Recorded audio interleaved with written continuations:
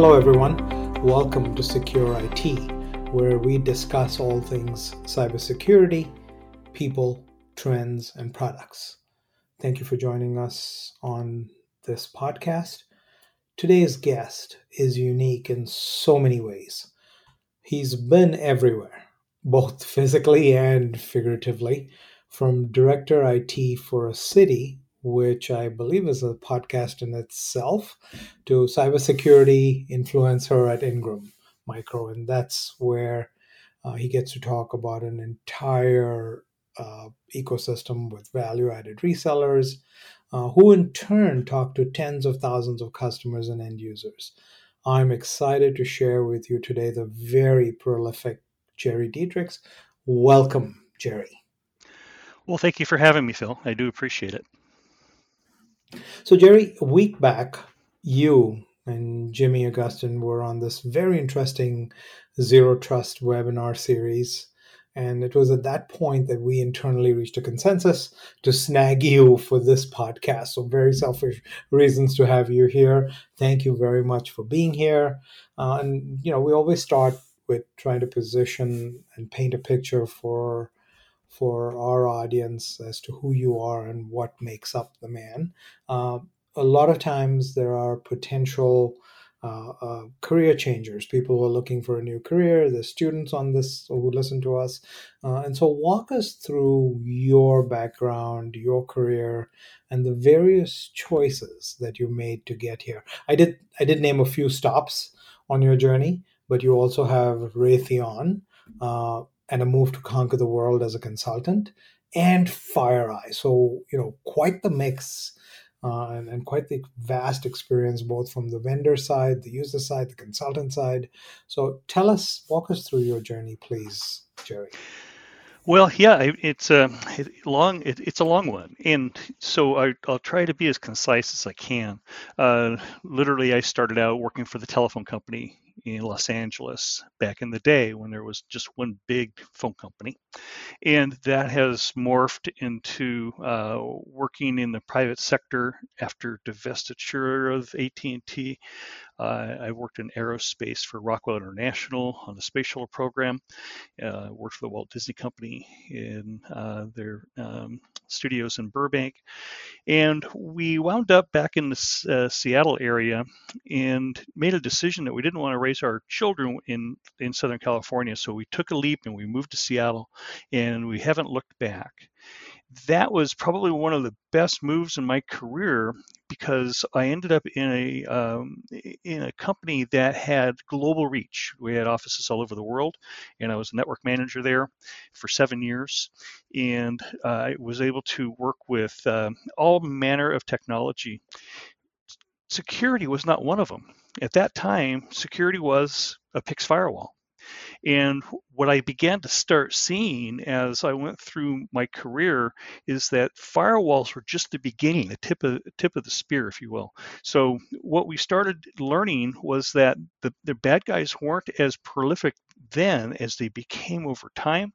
And in my career, I wound up working for the local county where I live, and ultimately the fifth largest city in Washington State. When I worked at the city, we had a sister city get breached, and they lost almost $400,000 out of their general fund through a phishing scheme. And the mayor leaned over to me in a staff meeting and said, "That's not going to happen here, is it, Jerry?" I said, "Of course not, Mayor. We got this under control," knowing full well I didn't. So I set about a very, very arduous campaign to do cybersecurity policy, acceptable use, start putting best practices in place, and I met nothing but resistance.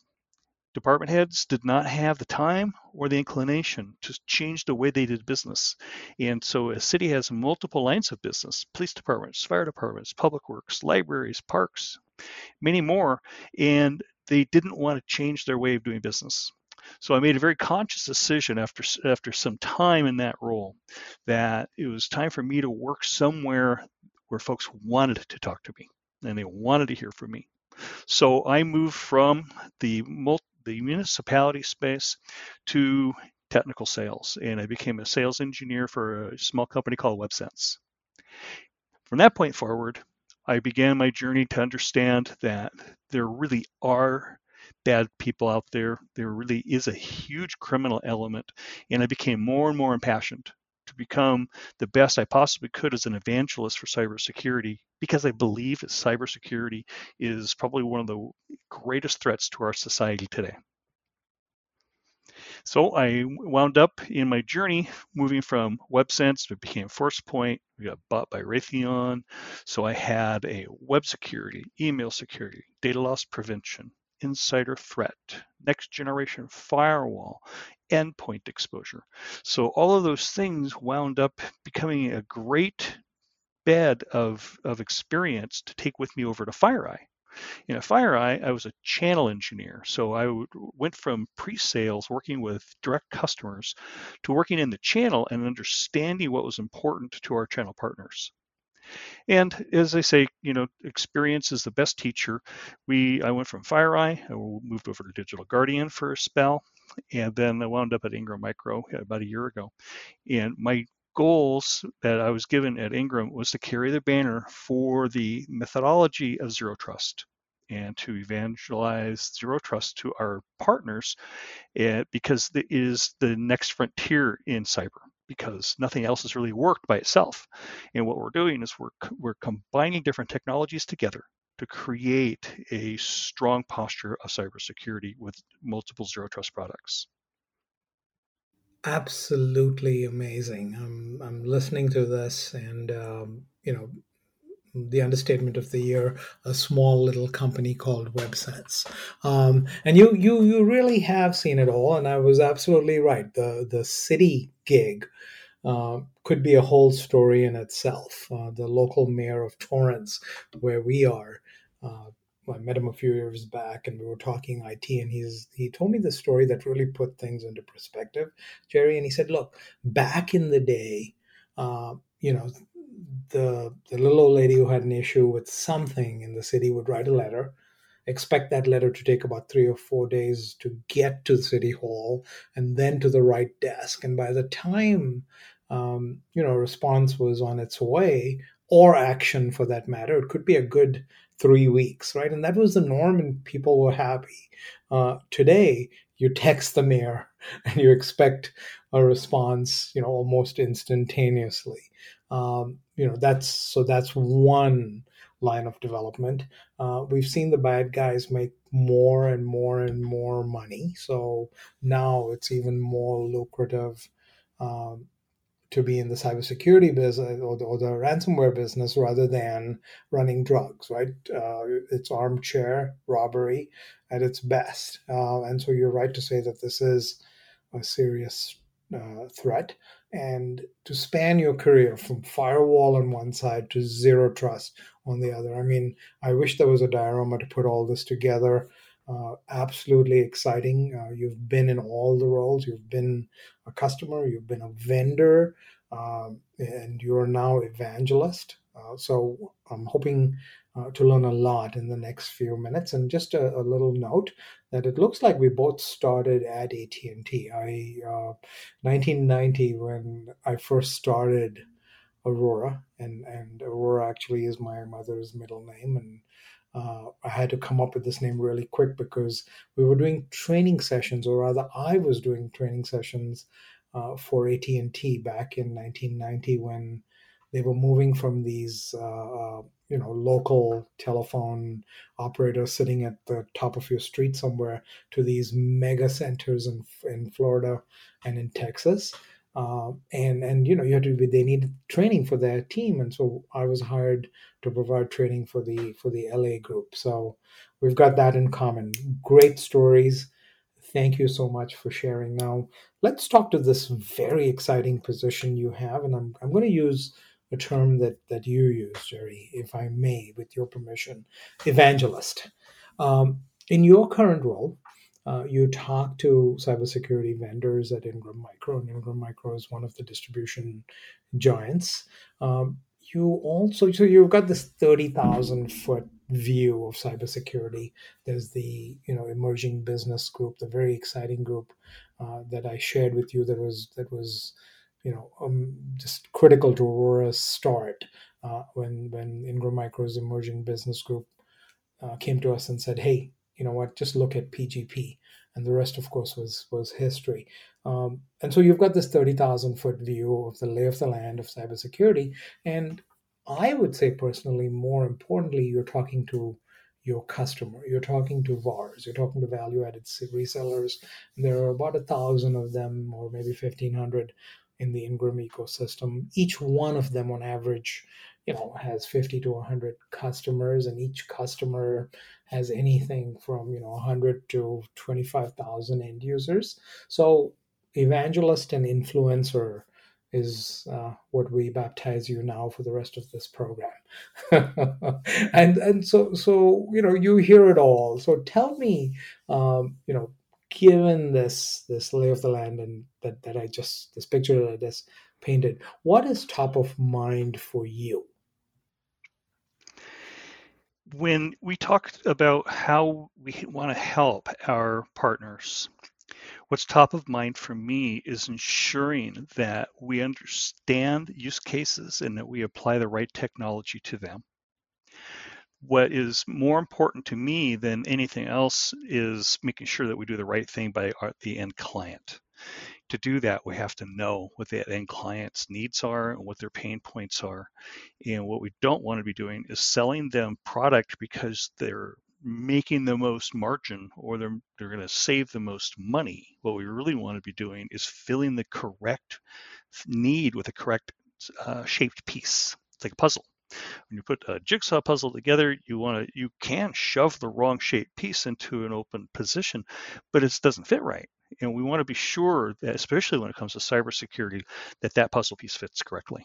So we can't do that unless we know what the use cases are. And what my role is today, was top of mind for me, is being sure that I understand what the needs are, and then I'm able to articulate options. And then I rarely will articulate a single solution, but what I want to do is I want to give our reseller partners choices and help them understand the considerations and limitations between. What I quote Condoleezza Rice often, where I say it's our job to sharpen the edges of information so good decisions can be made. That's an amazing soundbite. Thank you. Out of these, and this is a sub question, so you well stated that this decision that we make in offering solutions to our customers um, should not be driven purely, or should not be mercenary decisions. Well stated, easier said than done, because ultimately we've got the sales guy who's making 30 or 40% on a certain deal versus 5% on another. However, there are economic forces at play. There's demand, there's supply, there's a lot of things, and ultimately, I'm happy to say that like you, um, 30 years of doing this, we generally end up with the right solution at the right place. So that's been good. What are you seeing currently in the Ingram Micro conversations that you're having, both with the vendors and the customers? And I identified this as a subsection question. So before we move on to the next big one, is what if you had if you have magical powers to focus on a solution? We'll come to that in a minute, but for the moment, what's coming up? What's being thrown up as needing attention? What areas in cybersecurity? That's a very it's a loaded question for me because there's so many opportunities here. The number one issue that I see across the spectrum is lack of knowledge and use of the tools. What we have to do is we have to stop selling software, and we have to start uh, providing solutions. What that means is that there's a great services opportunity in cybersecurity today. We've all heard there's not enough talent, there's not enough people, we need to get people out of school. That's half the battle. The other half of the battle is that we have to provide that talent pool with the tools and the bandwidth to learn these products and learn them well. what we see is that people want to provide a fast solution to and scratched surface. And what happens is that product gets sold to end users or clients, and they only get to use 10% of the power of that product. And what we need to be doing is to help our business partners leverage their investments better. And we can't do that without a solid understanding of how these products work and how they can add value, and more importantly, how they interoperate with other product that's already on site. So those are really important aspects of this of our space today that need to be addressed better. Interesting. Understanding the customer ecosystem and looking at how proposed solutions fit in. So that's an interesting concept. We're often in a rush just to find the next best thing since sliced bread, and sometimes end up pushing a square peg in a round hole. So, Jerry, given our scene, so to speak, our cybersecurity scene today. There's this huge push by Microsoft, for example, to go passwordless. I mean, Microsoft's foray into the cybersecurity scene is a conversation in itself, but I'm just picking one small piece of that whole marketing impetus, and that's about passwordless, um, multi-factor. We're talking about continuous behavioral authentication, very exciting technologies. uh, Federally, from NIST, there's a push for zero trust, and that's driven by the fact that today the work from home concept has removed any kind of barriers, right? There is no edge. There is the person you're talking to could be anywhere in the world. And therefore, we now look back in and we are talking about zero trust architecture. We're talking about cloud security. We're talking about SASE. We're talking about CASB. Things like identity and access management are now at the top of the list. An interesting little sidebar. I was talking at the last TXA Ingram event to one of the visitors, saying, hey, look, you know what? There's this need for continuous behavioral authentication for us to constantly know that the person who say they are who they are is actually that person. It's not okay to just verify them at one point and let them in. You almost got to have a spotlight on them right through their existence on the network. And I was giving them an example that I'd heard of. I'm like, look, this might sound a little far-fetched, but there are consultants who will interview and then put in minions for them to do the job. So they interview for a $300 an hour job. They're well worth it. But then when it comes to actually doing the heavy lifting, they'll put in someone on their team. And because it's all remote, you don't get to see who's doing the work. And they're billing, a multiple of what they've originally quoted, because they're now extending themselves to 5 and 6 different organizations under the same name. And the guy gets back to me and he says, Philip, that's not far-fetched. It actually happened to us. And I'm like, wow, we do live in exciting times. And so my question to you is, and you have seen, and again, I bring back, firewall to zero trust. Where do you think the CSO should focus today? Because we've got to juggle so many things. And if we've got to pick, so this is, hey, you're on an island and there's a cybersecurity storm out there. What am I going to pick? What's your advice? Where do you start? That's an outstanding question, and the the trite answer would be to start at the beginning. What you really need to do is you need to understand what your low-hanging fruit of opportunity is, or in the case of the CISO, what's his greatest pain? What's his greatest worry? A lot of organizations are worried about data theft. Some organizations are worried about sabotage. Some organizations are worried about lawsuits and breaches. They're all different. It all depends on the different company. Some organizations are only worried about how do they get cyber insurance, because then they don't feel like they have to worry about the negative aspects of their business. And these are different approaches that different CISOs will take to a common problem. And the common problem is this, is that you want to be sure, like you said a minute ago, who I say I am is who I am consistently. And that's that's a challenge. And there is product out there that will actually register your habits on your keyboard and how you use your mouse. And if that changes, then they can start actually ratcheting down your capabilities or locking your machine. It's a very similar, it's a new way of solving the problem of you get up from your desk to go to the restroom and don't lock your machine. Somebody sits at your machine and starts impersonating you. So now we have tools that you can actually buy that will actually say, hey, that's not Phil sitting at that machine now, that's somebody else.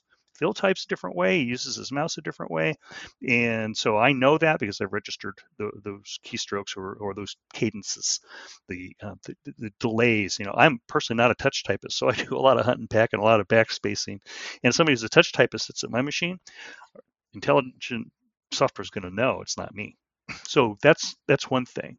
You have insider threat technologies that will start looking at what do you do at a certain time of day. You start your day, you check your email, you check the ESPN, the scores, you check the stock market, and then you start doing something different.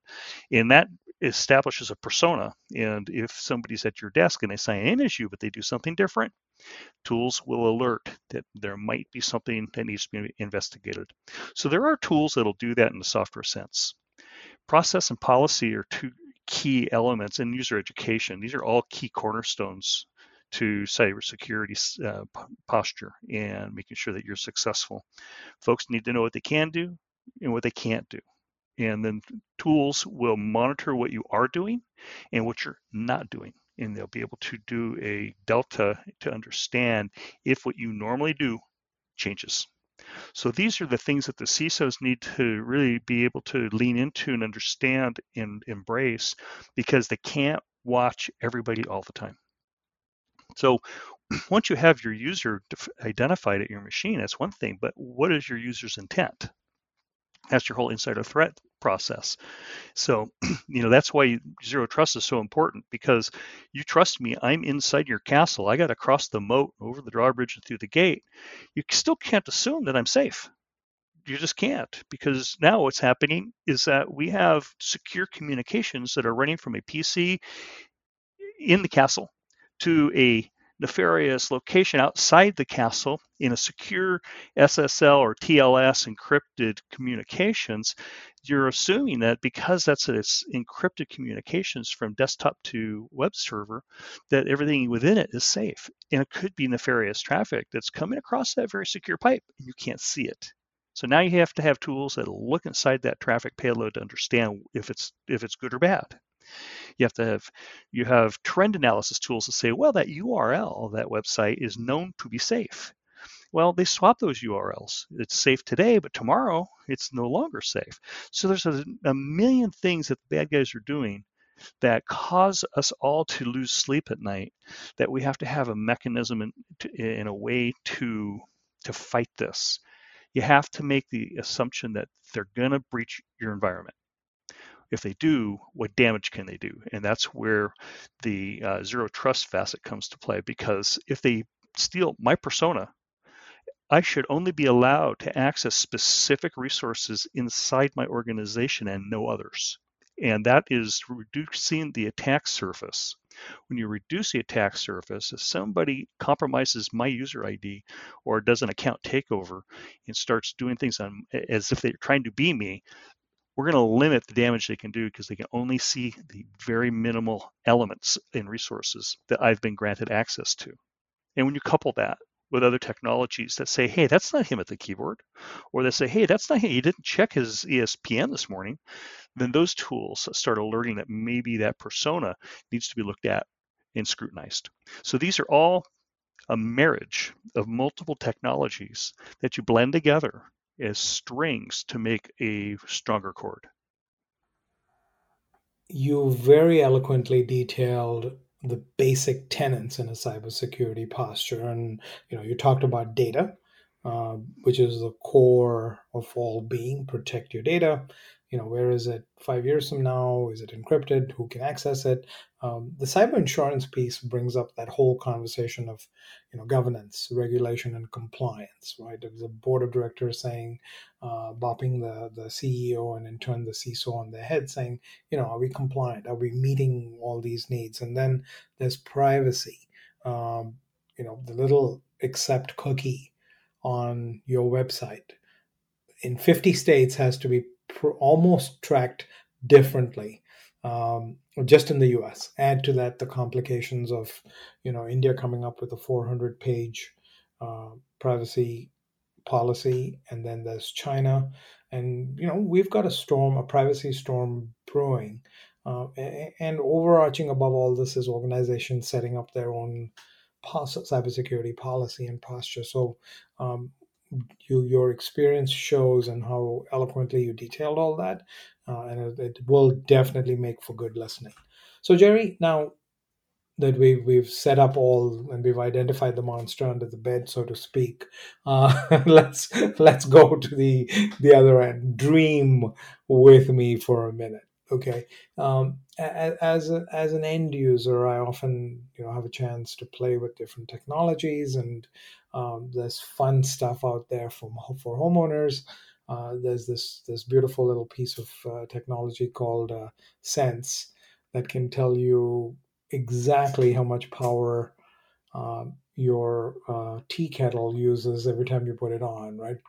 Leave alone the three fridges and the security cameras and everything else. And I have to thank my tech savvy neighbor for frequently providing me the latest and greatest in technology. So we've got our security cameras talking to our neighbor's security camera to identify who the bad guys are on the sidewalk. We've got water heaters turning on and off when you need them. Your car is talking to your alarm system. Fun stuff at the end user point of view. Uh, Similarly, in for cybersecurity administrators, the technology is changing. You talked about continuous behavioral authentication. That's a product that Aurora is offering its customers, and it goes to the speed, rhythm, and cadence at which you type. And so that it can define and identify these micro differentiators between the speed, rhythm, and cadence at which you type, on a keyboard, on a virtual keyboard, a touch screen, how you use your mouse. And a little fun story: one of our customers got locked out at about 10 o'clock at night, and finally admitted to having purveyed a certain green substance, and got locked out. And the system rightfully said, hey, you're not truly who you are, right? You're under the influence of something, and we've locked you out. So technology works for the most part, and this is fun and exciting.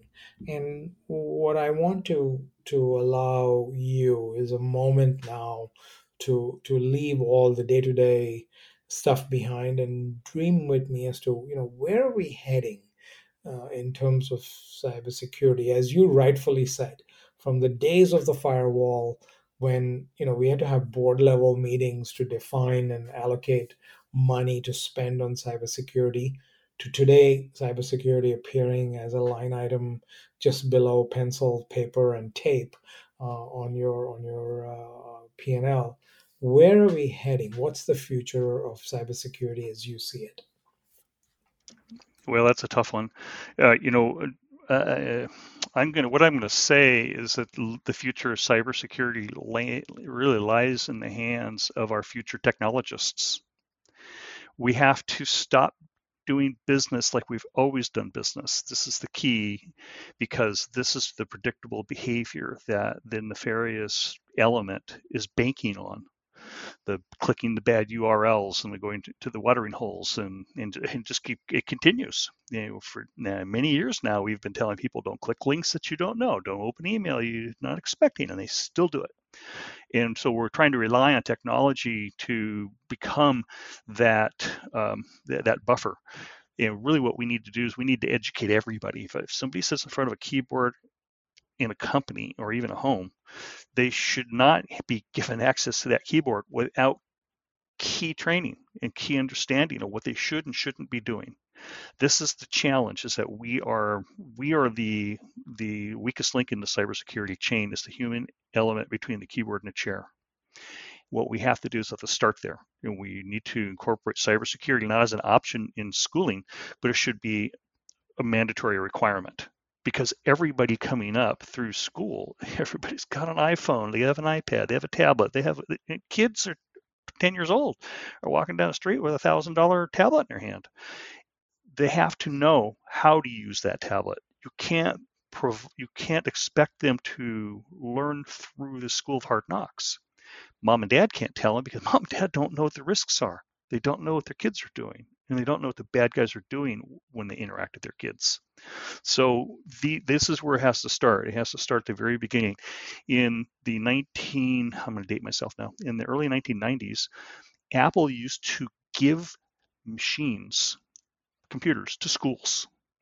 And they did that because they wanted the kids to grow up in a Apple environment, so that was their comfort level.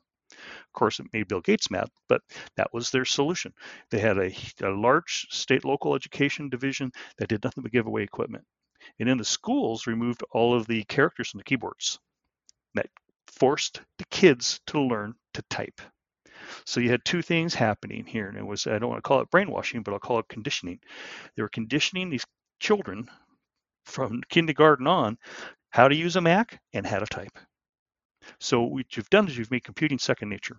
And what we need to do is we need to incorporate security in that second nature training, so that as those kids grow up, it's natural to them what to do to be safe. So that's my solution. Interesting perspective. Both our kids, starting from elementary school, had a Microsoft account and access to Word and Excel, and it carried them through grade school, high school, and college. And so, these are little subtle things that the big companies are doing, both to spread awareness, but also to create a little, marketing or a little more addiction to their products. However, it's in good stead that today's up and coming potential employee is a lot more aware and a lot more adept at using products and awareness of one of the bars who was at TrustX, speaking of the length and breadth of our need for cybersecurity, was talking about an assessment that they'd done for one of the clients, which was a large organization with a warehouse, and the weakest link was actually this little printer strapped to a forklift. Now go figure.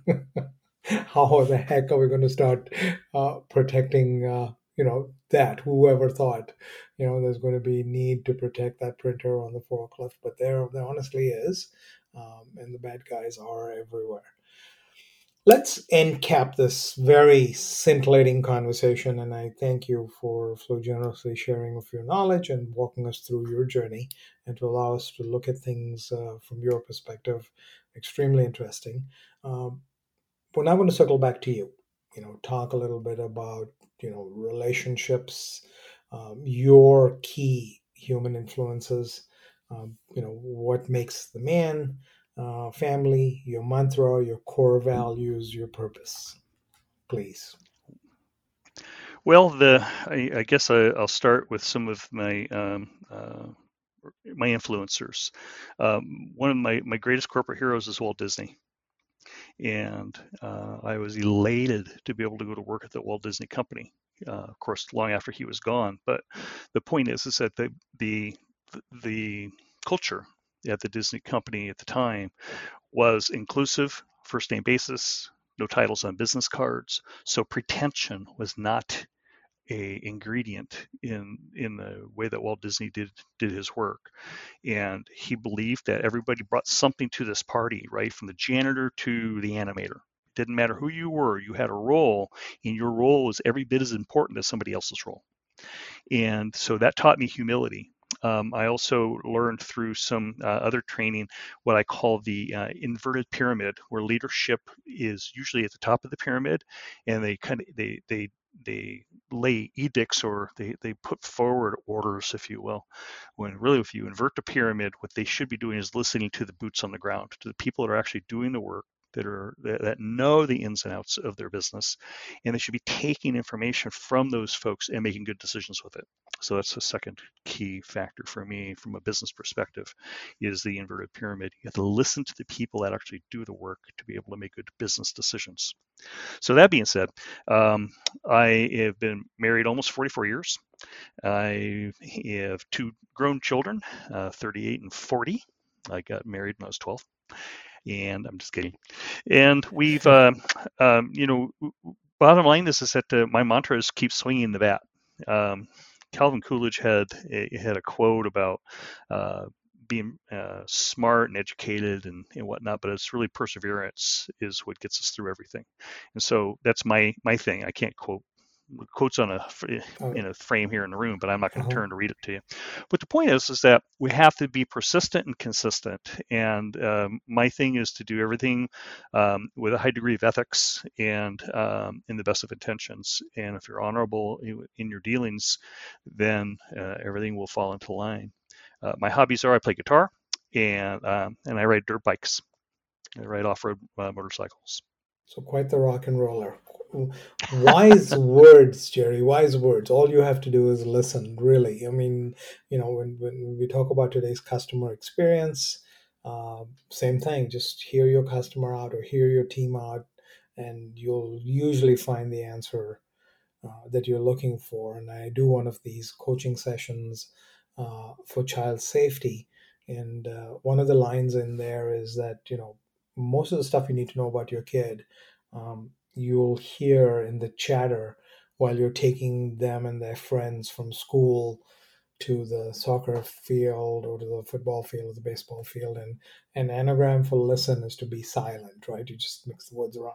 I mean, you're silent and listening. So deep thoughts as we approach the end of this podcast. Jerry, if someone needs to reach out to you for advice, direction, questions, where is the best place? We will put we'll put a link to your LinkedIn profile as well on our podcast. How do we find you? Yeah, the best method obviously is going to be a use of email, and it's my first dot last name at ingrammicro.com. Because my name is difficult to spell, you could always send email to cybersecurity@ingrammicro.com. And that's a general mailbox that is a team of us that monitor that. And that'll certainly get to me. There are a lot of resources that Ingram Micro provides to our reseller community. Access to a team of about 10 subject matter experts. I'm a part of that team. We have people doing everything from IBM to cybersecurity to F5. Just a really strong stable of smart resources that are available to our resellers. And so cybersecurity at ingrammicro.com will get a note to any of us. So if there's ever a question for me or anybody else along those lines, just send a note in and somebody will be definitely in touch. And this is my moment to record for eternity as the sound waves are beamed out towards Mars, that I am eternally grateful to Ingram Micro for this, one spring day 20 years ago when Margarita Cohen brought PGP into our conference room and said, hey, here's an interesting encryption product that you should try selling. That was our foray into cybersecurity, and the rest, as they say, Jerry Diedrichs, will be history.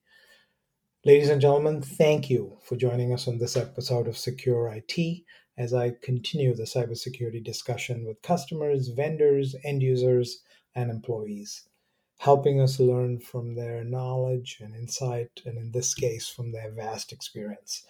Make sure to follow this podcast for free on Google Podcasts, Spotify, Anchor, and wherever podcasts are hosted.